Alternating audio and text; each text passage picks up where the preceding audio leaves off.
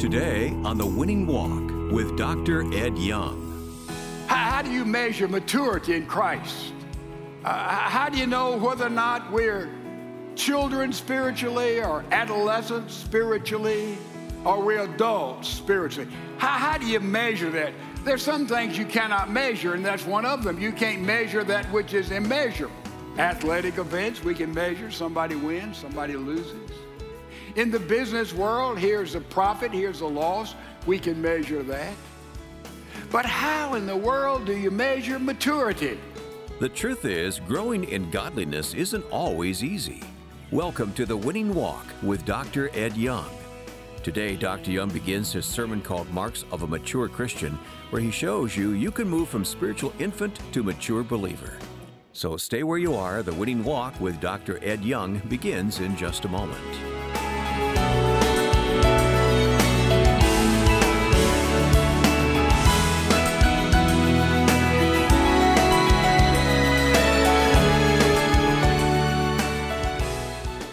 Now, here's Dr. Ed Young with today's message, Marks of a Mature Christian. Someone asked me, how many members are in the second family? How many church members do you have? I said, we have the 3.5 county area, a little over 68,000 people who claim this second family as their church home. And then somebody pressed that and looked me in the eye and said, how many of those are really serious about Jesus Christ? And with my usual astuteness, I looked him in the eye and said, I don't have the foggiest idea. How do you measure whether or not we're really serious about Jesus Christ? How do you measure maturity in Christ? How do you know whether or not we're children spiritually or adolescents spiritually or we're adults spiritually? How do you measure that? There's some things you cannot measure, and that's one of them. You can't measure that which is immeasurable. We asked our children, how much do you love your mother? And they say, oh, this much. And sometimes this much. It's hard to measure love. It's just one of those immeasurable things. But most things we can measure. Athletic events, we can measure. Somebody wins, somebody loses. Statistics, we can look at most things and say this is how you measure it. In the business world, here's a profit, here's a loss. We can measure that. But how in the world do you measure maturity? Someone who is serious, committed to the Lord Jesus Christ. Say, there's a mature Christian and there's a baby Christian. How do we know? What are the standards of there? What is the standards for a church family? Are we a mature church body of believers? A mature ecclesia? A mature family of brothers and sisters? Are we mature? A man walked out in the street, didn't look, just walked out without thinking. Car came, knocked him down, ran over him, left the scene. He's bleeding and broken in the street. People come out and say, call an ambulance, take him to the hospital. He said, no, don't take me to the hospital. They said, man, you've been seriously hurt. Don't take me to the hospital. No, I don't want to go to the hospital. Don't take me to the hospital. They said, well, why not? He said, I'm a doctor in that hospital. And he said, I've been so strict all about the operating room and everybody around me. I tell them to watch what they do, be careful, make wise choice and decision. Here I am. I just walked out in the street without thinking. Here I am, busted up and bleeding. Don't take me to the hospital. I'll be embarrassed. They said, look, you may die. He said, it's okay. I'm just so ashamed. Don't take me there. He said, in fact, if you took me there, they would admit me because I went to the board and said, we're not taking anybody in this hospital. Make it a law and a rule unless they have their hospital card and they can pay. He said, I don't have my hospital card with me. Don't take me to the hospital.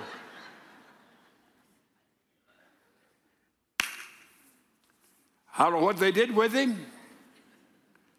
I guess they drug him out of the streets and left him there on the curb. It's a fallacious story. It's not true.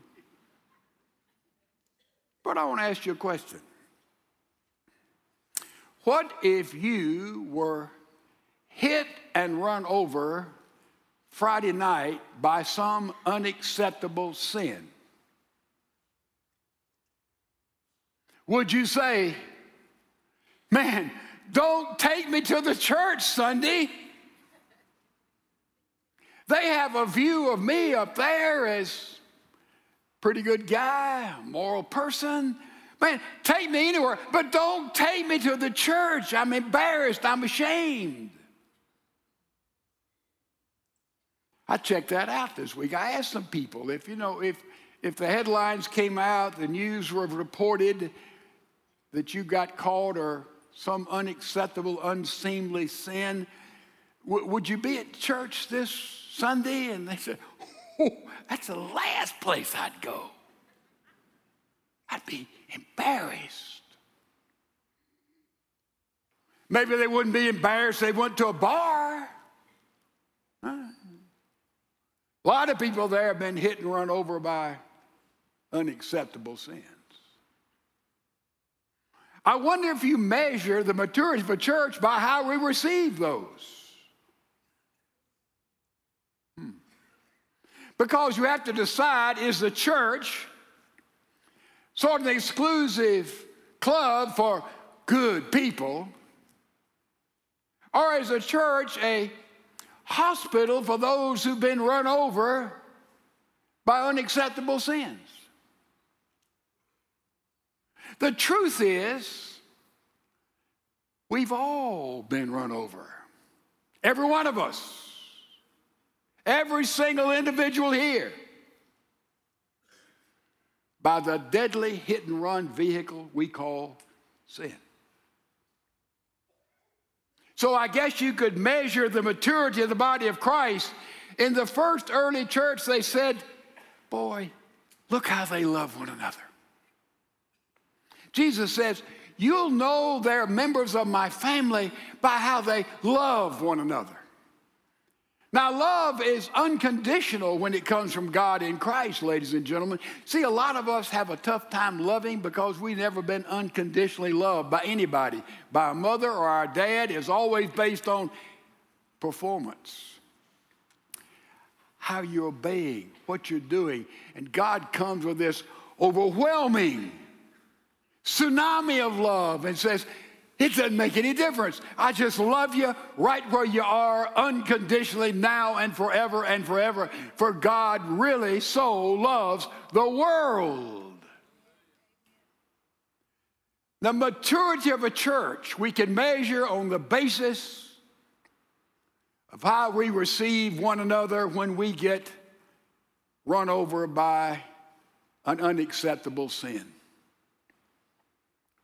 Would it be the place, if it happened to you or happened to me, I'd say, take me to my church. Take me to my church. Man, I struck out, I failed, but they're going to love me and heal me and minister to me and put their arms around me. Take me to my church. We want to become a church like that. But it even gets more difficult to measure individual maturity. Now, a church is broad and general and corporate worship, but individual maturity, how do you measure that? And so 2 or 3 things pop in my mind. One is the basis of knowledge, biblical knowledge. Pretty good way to measure somebody's maturity, isn't it? I thought for a long time somebody knew the Bible, understood the Bible, believed it's inerrant, authoritative word of God. My goodness, I mean, there's somebody who obviously is a mature Christian. Psalm 1. Blessed is the man that walketh not in the counsel of the ungodly, nor stands in the way of sinners, nor sits in the seat of the scornful. For his delight is in the law of the Lord, the Word, the Bible. And on that law he meditates day and night. He's like a tree planted by the rivers of water. Man, that's it, isn't it? Somebody who has biblical knowledge, erudition, and exegete the Old and New Testament, believes it. Man, obviously, biblical knowledge is the foundation of maturity. And obviously, if you know the Bible, you're a mature Christian. I believed that until I went to seminary. I had a professor who was beyond belief in his erudition about this book. I mean, he absolutely knew the Bible, understood the Bible. He could tell you what Augustine thought about that passage. He could tell you what Aquinas would say. He would come in with what some existentialist dealt with. I mean, this guy knew this book and knew all about this book, and I thought he'd read everything. Somebody saw him in the library at seminary once. He was so scholarly, and another professor walked by and said, "Doctor," he said, "Yes." He said, "What do you do in the library? I thought you knew everything." He said, "I do. I'm just reviewing." He was that kind of scholar, but his life, relationship with students, with people, was very shabby. So I said, man, here's a guy who evidently knows and believes the book, but his life is, man, a long way from biblical principles. Maybe that's not enough to say, there's a mature Christian. Then I went to a church as pastor. Teacher, the largest Bible study class there was a professor at the university, secular professor. But my goodness, he knew that book. He taught that book. But I tell you, his life was so regimented. It was so legalistic, so cold and hard. He thought nobody knew anything except himself. And you saw no touch of humility or grace or, man, he was just authoritative. He thought he was the fourth person of the Trinity. He had to add one, have a quartet instead of a trio. But he knew the book. And he taught the book. And therefore, I had the idea, maybe, just biblical knowledge isn't enough to say, there goes a mature Christian. And then I said, well, the next thing, I said, somebody's mature Christian is committed. I like commitment. Commitment's a strange thing in the 21st century. Have you noticed that?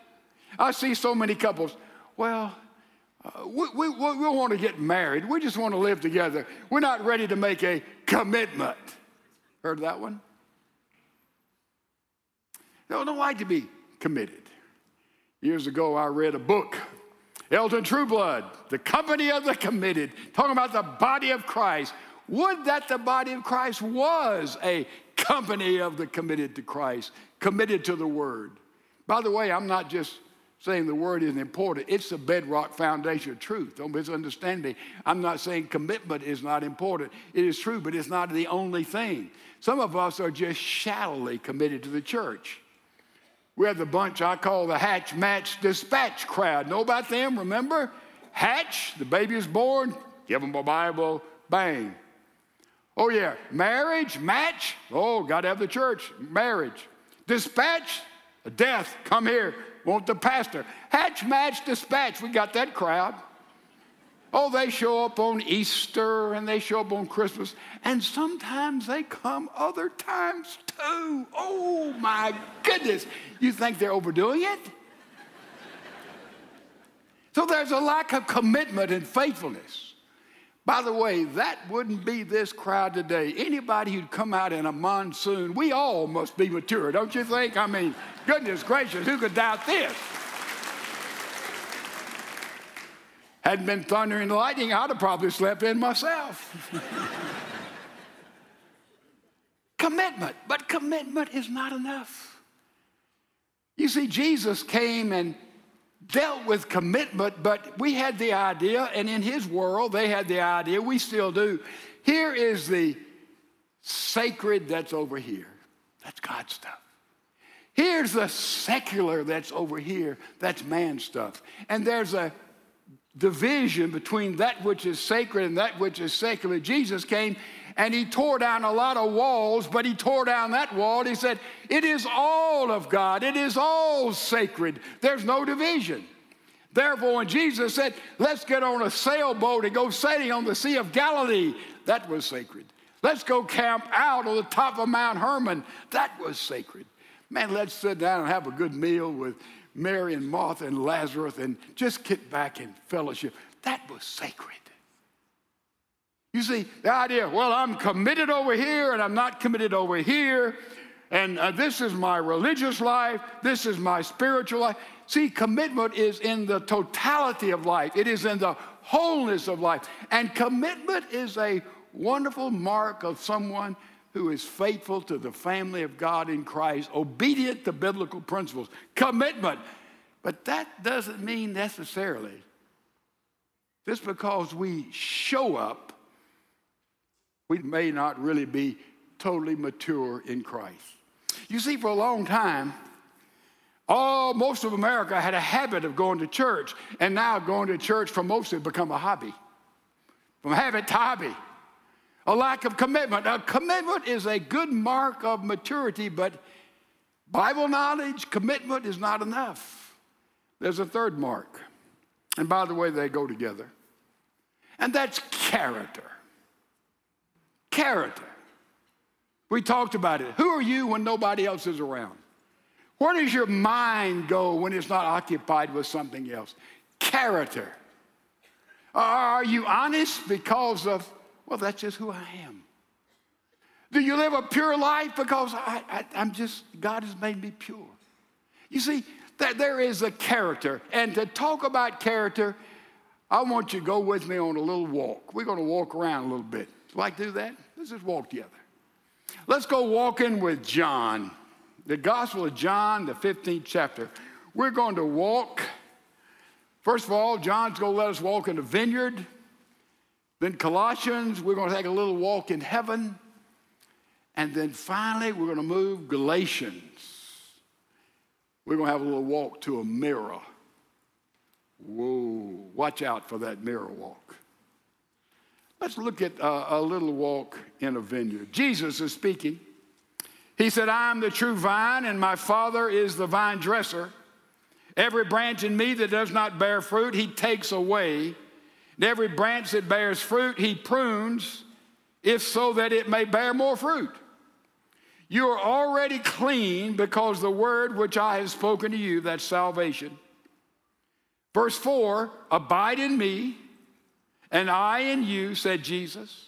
As the branch cannot bear fruit of itself unless it abides in the vine, so neither can you unless you abide in me. I am the vine, you are the branches. He who abides in me and I in him, he bears much fruit, but apart from me, you can do zero. If anyone does not abide in me, he is thrown away as a branch and dries up. And they gather them and cast them into the fire, and they're burned.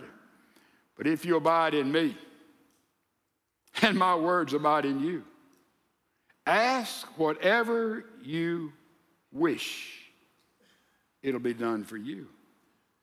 My Father is glorified by this, that you bear much fruit, and to prove to be my disciples. Just as the Father has loved me, I have loved you. Abide in my love. If you keep my commandments, you will abide in my love. Just as I have kept my Father's commandments and abide in his love. These things I have spoken to you, that my joy may be in you, that your joy may be made full. What are we talking about? Jesus is saying, I'm the vine. He's a tree. He's a vine. He said, you and I in Christ, we're just a branch. Just a branch. Now, for the branch to bear fruit, to do something, to produce something, to have character, if you would, there has to be some pruning going on. Who does the pruning? The husbandman, God. So I want to get something out of my life. Man, I shouldn't be doing this. I ought to be doing this. And I want to prune something that's taking away from the nourishment I'm getting from the vine. Therefore, I try to say, Lord, I've got to stop doing that. I've got to cut out this. Don't do a thing. Just abide in the vine. God do the pruning. I want to stop this. No, just abide in the vine. Take up residence in Jesus. We'll talk about that. And he'll take care. He'll take all the nonsense, all the extraneous stuff, all the other stuff that takes away from the strength and energy and productivity of your life and my life. We'd have to abide in the vine. Okay. But I have to produce fruit. Oh, I need to produce fruit. I need to go work at doing this and try to do this and produce this. And so, oh, no. You just abide in the vine. Easy. God takes out all the stuff that takes strength away. You abide in the vine, the fruit that naturally flows for your life will flow for your life. Then it says when this happens, you have a blank check. Did you hear that verse? Ask whatever you want, it'll be done for you. That verse has been so misused. What's the genius of it? Abide in the vine. Take up residence in the vine. Just live in Christ and let Christ live in you. We're going to talk about that. As we take a walk in heaven, we're still in the vineyard. And so here we are. I'm a branch. You're a branch. Grafted on by faith through grace in Jesus Christ, attached to the vine.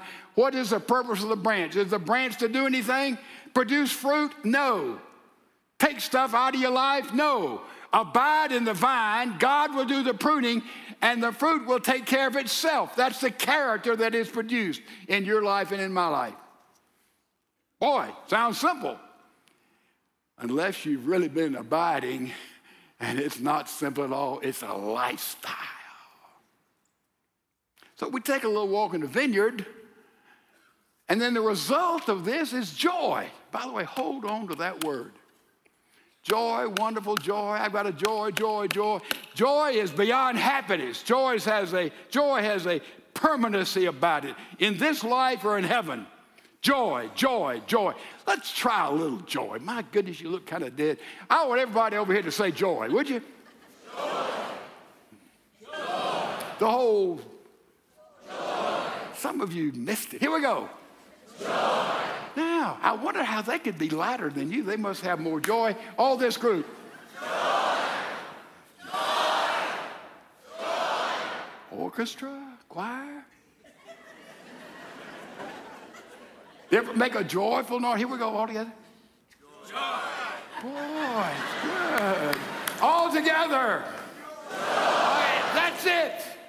That's the goal. That's the word. Now, abiding in the vine. Now we're going to take a little walk in heaven. We won't stay there long. If we did, we would not want to go back home. I assure you of that. Colossians chapter 3. Therefore, if you have been raised up with Christ, we have, keep seeking, hold on the word seeking, the things above where Christ is, seated at the right hand of God. Set your mind on things above where Christ is, seated at the right hand of God, not on the things that are on earth.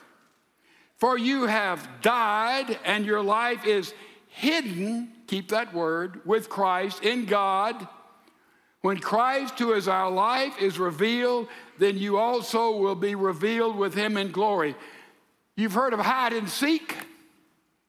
We've all played hide and seek, haven't we? This is seek and hide. Did you get it?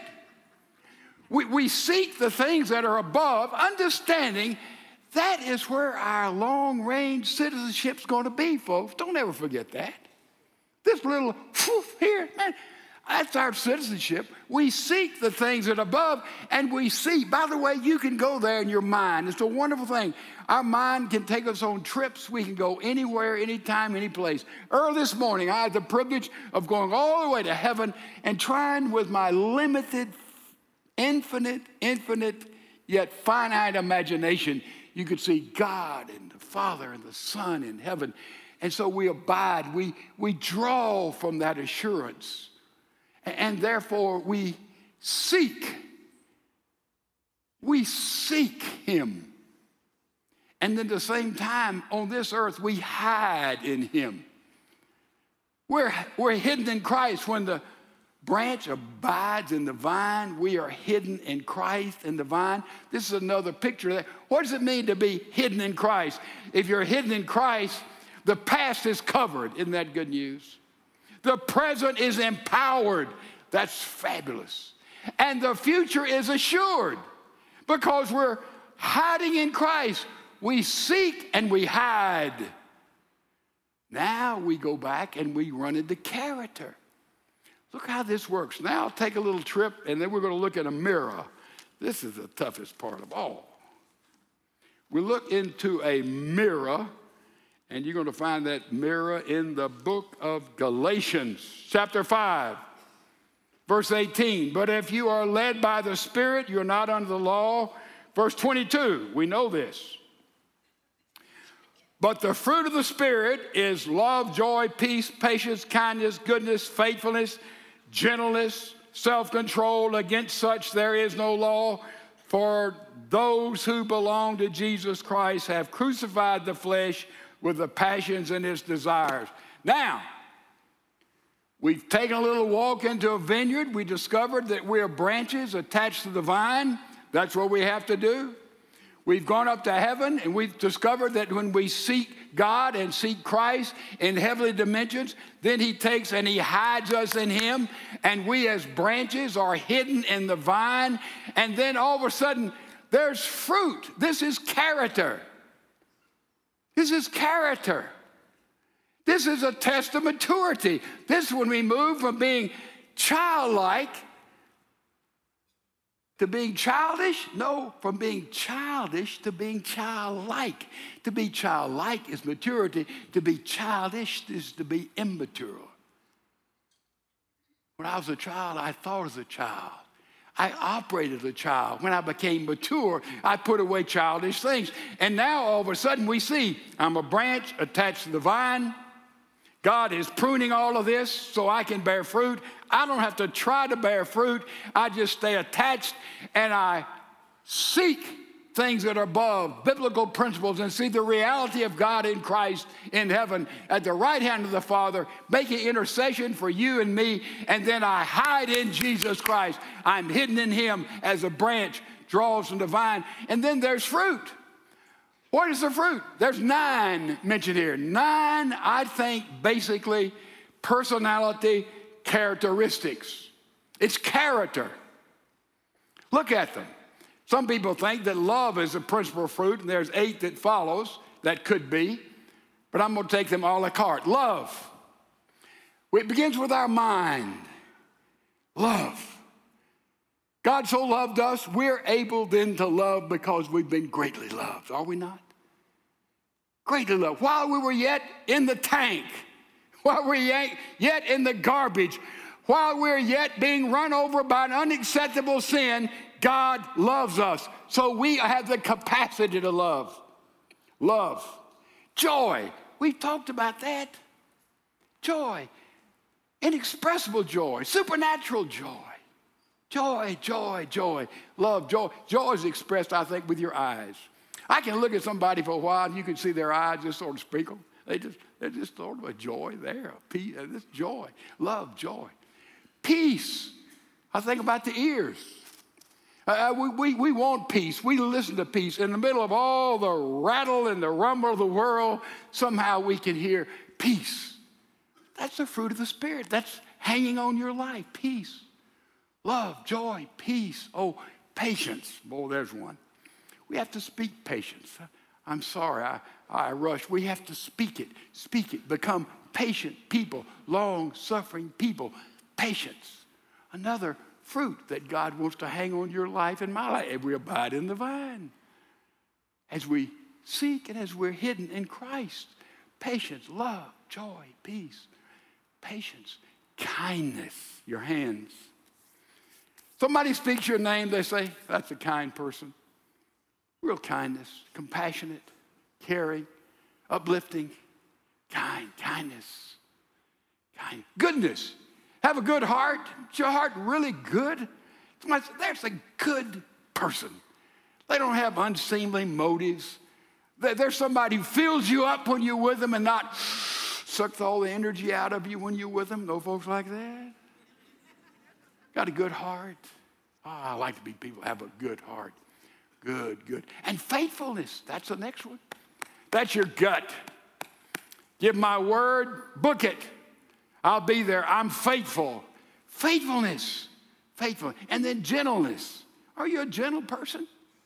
We're talking about character now that proves that we have a degree of maturity. Or are you a kind of a bombastic, well, that's just the way I am. I want you to know. Or are you gentle?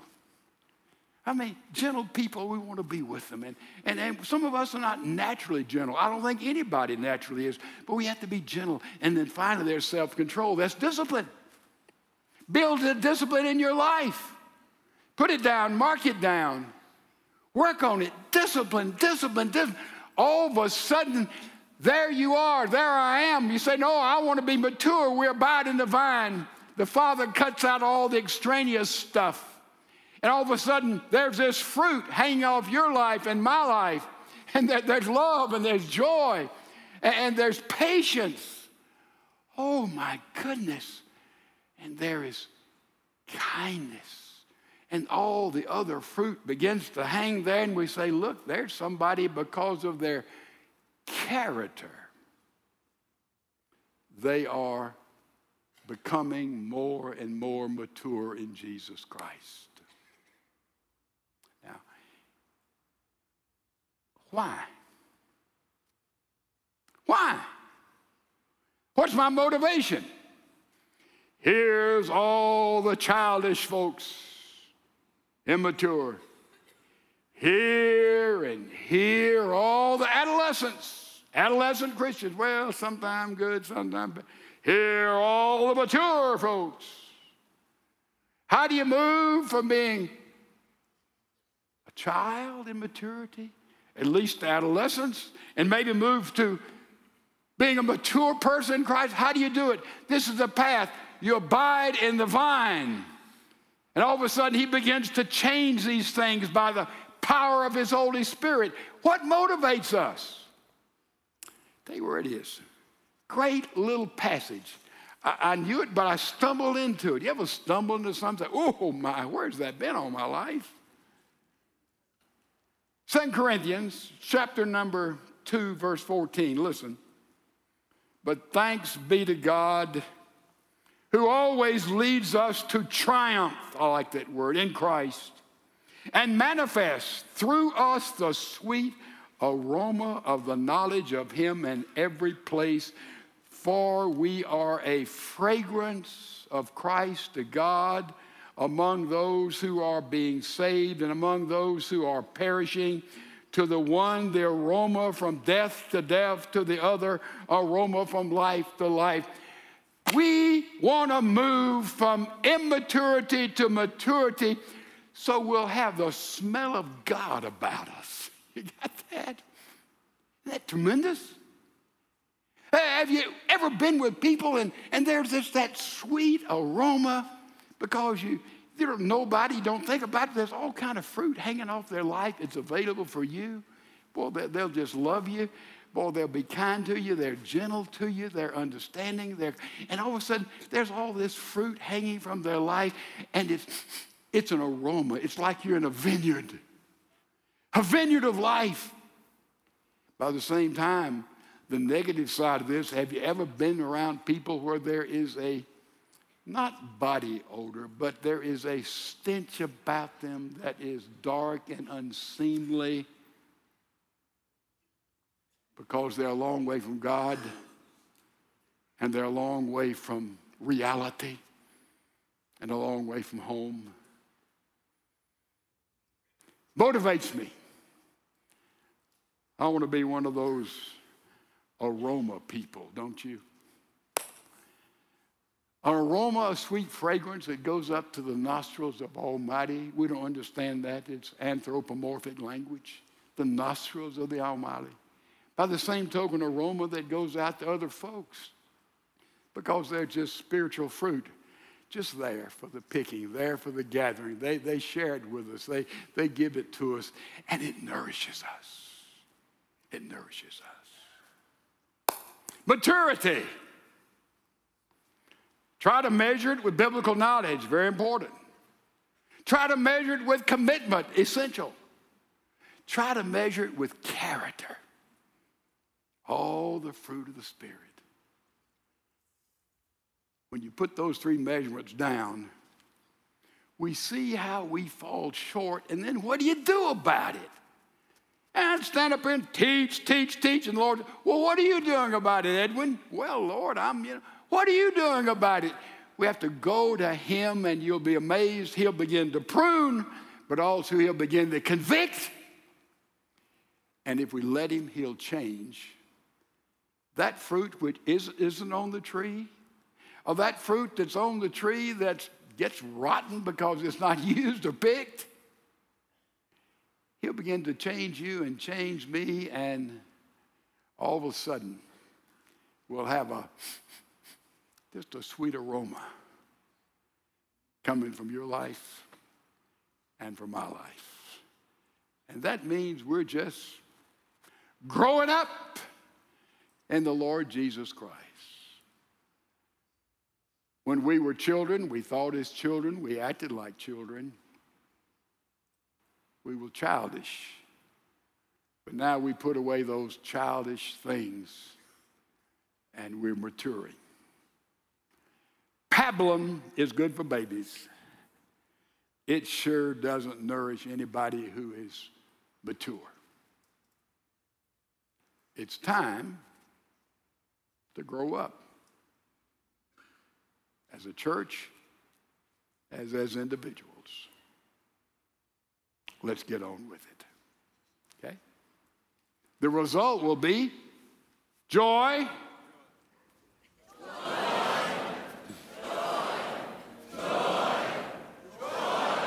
It got better, and all together it is joy.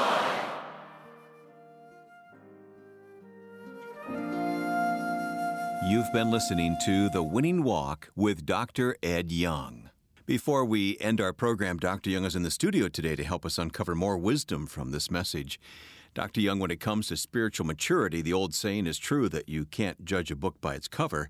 What advice would you give to someone who intellectually knows a lot about the Bible but underneath feels like a fraud? Well, if you know a lot about the Bible, the first thing you have to do is say, how can I put this in practice? What about biblical truth am I not living out? And every time I do that, I back up and I can get a long list in a hurry. So start with the fundamentals. Your relationship with Christ, make sure it's alive. Your obedience to biblical principles, ask God to put those in your life where they're not there, whatever it is. And then begin to live it out, and you'll be amazed how you begin to grow up and mature in the Lord. The gospel received, a prayer prayed to invite Jesus in your life, is the first step of a brand new life.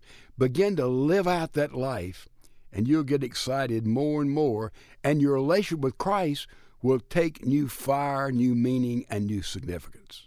Thank you, Dr. Young. You said commitment is important for spiritual maturity. Is it possible to be a strong Christian without going to church?